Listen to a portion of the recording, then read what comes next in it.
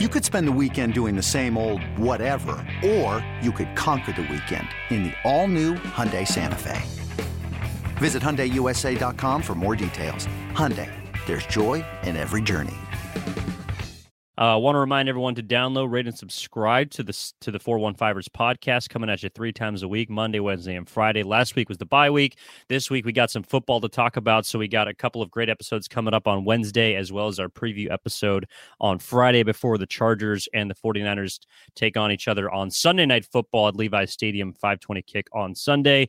Let's get to the big game of the weekend, and the one that I thought was going to be the best and turned out to be pretty spectacular, and that was the Rams and the Buccaneers at Raymond James Stadium in Tampa, Florida.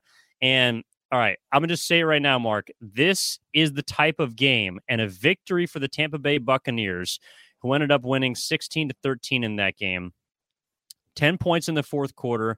Tom Brady engineers a 65-yard drive with about 50 seconds left and no timeouts in that game.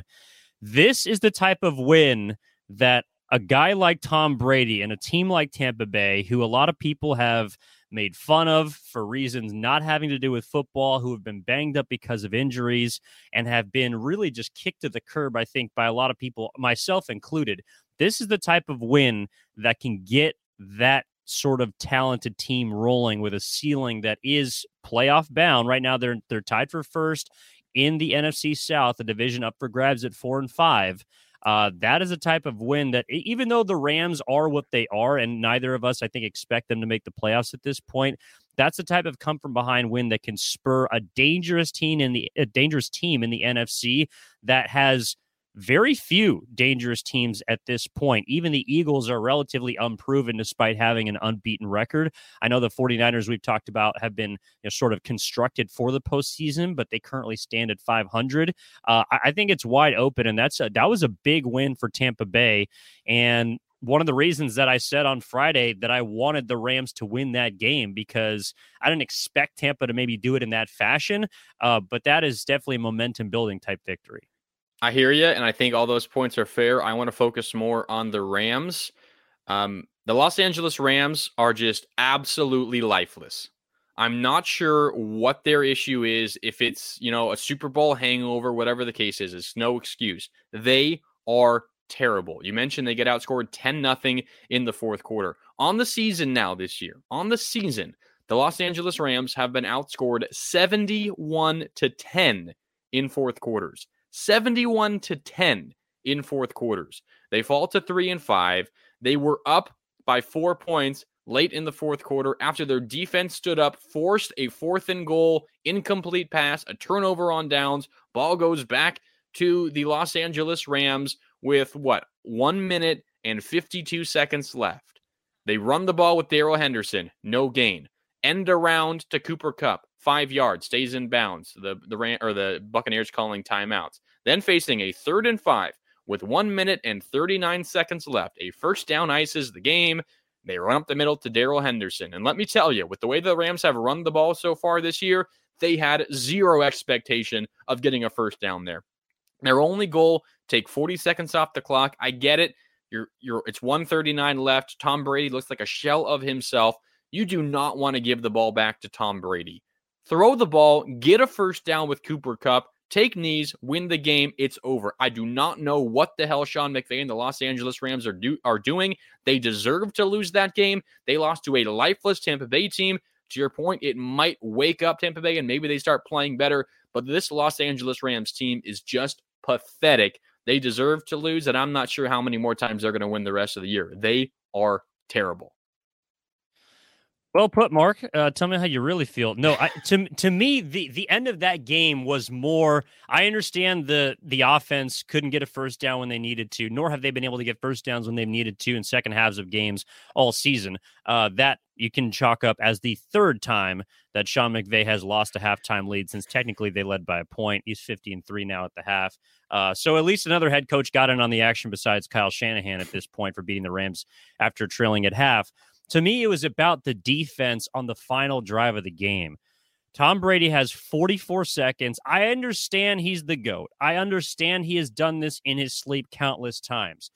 But You cannot play an average thereabouts of 12 to 15 yards off of wide receivers that are trying to get out of bounds. The first throw over the middle, I understand. Scotty Miller hits. He makes a sliding catch. It's a good throw by Tom Brady. You get to the line, you spike it. 28 seconds left. And then from there, they just simply put the ball on the boundaries repeatedly, over and over and over again. And there was nothing that the Rams did adjustment-wise to try and take away even a simple 7-yard out. Tom Brady dumping it off. Leonard Fournette gets out of bounds. Darion Kendrick, can we play up, please? Scotty Miller, 14-yard out route, 3rd and 6 with 24 seconds left. Kendrick, can you please press a guy once in your life? 19 seconds left. 7-yard out again to Scott Miller. They just ran the same play about 4 different times, and then including a defensive pass interference in the end zone with 16 seconds left, puts Brady at the 1-yard line. I mean, it just, a nice little swing route out of the backfield to Otten. I don't know who the hell that is, but with 7 seconds left, it was good enough to get them the victory. The Rams right now do not have any sort of consistency or adjustment on either side of the football. They play the game from snap 1 to snap 60 to snap 100 if they can get there the exact same way, and there was no sense of urgency on either side of the football. So I'm glad you brought up the offense and how lifeless it has looked. I would argue the defensive side, which is supposed to be the strength, at least star-studded power on that side of the football with Aaron Donald and Jalen Ramsey, neither of those guys are playing with any sort of consistency. And I might go as far as to say that Aaron Donald, though he still is one of the best defensive linemen in football, looks like a guy that mailed in his retirement papers at the end of last season. Ooh. Because he is not playing at the exact same level that we've seen him in years prior. That doesn't mean he's not great. That doesn't mean he's not going to return to all-pro status, but it does mean right now he is playing, like you mentioned, with a Super Bowl hangover and a guy who said, I might think about hanging my cleats up because I've achieved the ultimate goal. And right now the Rams are just basically running off of fumes. I understand your point. I'm not sure I totally agree with it. I mean, this was a Rams defense that kept Tampa to 6 points through 3 quarters, and it was just incredibly difficult for Tampa to do anything on offense until that last drive. I understand, you just can't give up a touchdown. You have to play defense for 44 seconds, and you're unable to do it. They go 60 yards on 6 plays in 35 seconds without a timeout, and they win just before, the clock hits 0. I get it. It's a bad drive defensively, but this one for me is so much more on the offense than it is the defense. Watching that game, I thought Aaron Donald was fantastic, but he didn't have much of an impact on that last drive. A big part is because Tom Brady's throwing the ball really quickly after taking those snaps because he has to, because there's no time left. The defense hasn't been as good as it has been in the past. I'll give you that for the Rams. But this one for me, so much more on the offense and their inability to do anything. I know Tampa has a pretty good defense, but they're also injured. They don't have, their full complement of defenders out there either. They have Tampa Bay also does not have a full complement of offensive linemen. They have also, a few weeks ago, put up 3 points against the Carolina Panthers. They also scored 1 touchdown against the Pittsburgh Steelers, who stunk. Like they are not an offense that has generated a high amount of points in recent weeks. So yes, I understand that the Rams held them to 2 field goals in the first half. But this wasn't exactly a Buccaneers group that's lighting up the scoreboard like they did when they won the Super Bowl 2 years ago. Yeah, no, I'm with you. I mean, bad performances, especially in the fourth quarter by both sides, offense and defense. But defense got enough stops throughout the course of the game to where it probably shouldn't have come down to that last drive. The offense is just anywhere capable of putting points on the board. That game would have been over much earlier, but it wasn't. It's why the Rams are a dumpster fire right now, and they do not have many picks to try to turn it around because they mortgaged their future for last season. It paid off for a Super Bowl. I think most, fans would take that exchange, but it just does not look good right now or for the future of the Rams. No, it does not. But it brings us to our next point of where the 49ers sort of fall in all of this among Week 9 around the NFL. And I just kind of took a look at the power rankings this morning just to get an idea of where some of the experts see the 49ers right now. On Yahoo Sports and their power rankings, they have the 49ers at 8th right now in the league. NBC Sports also has them at 8.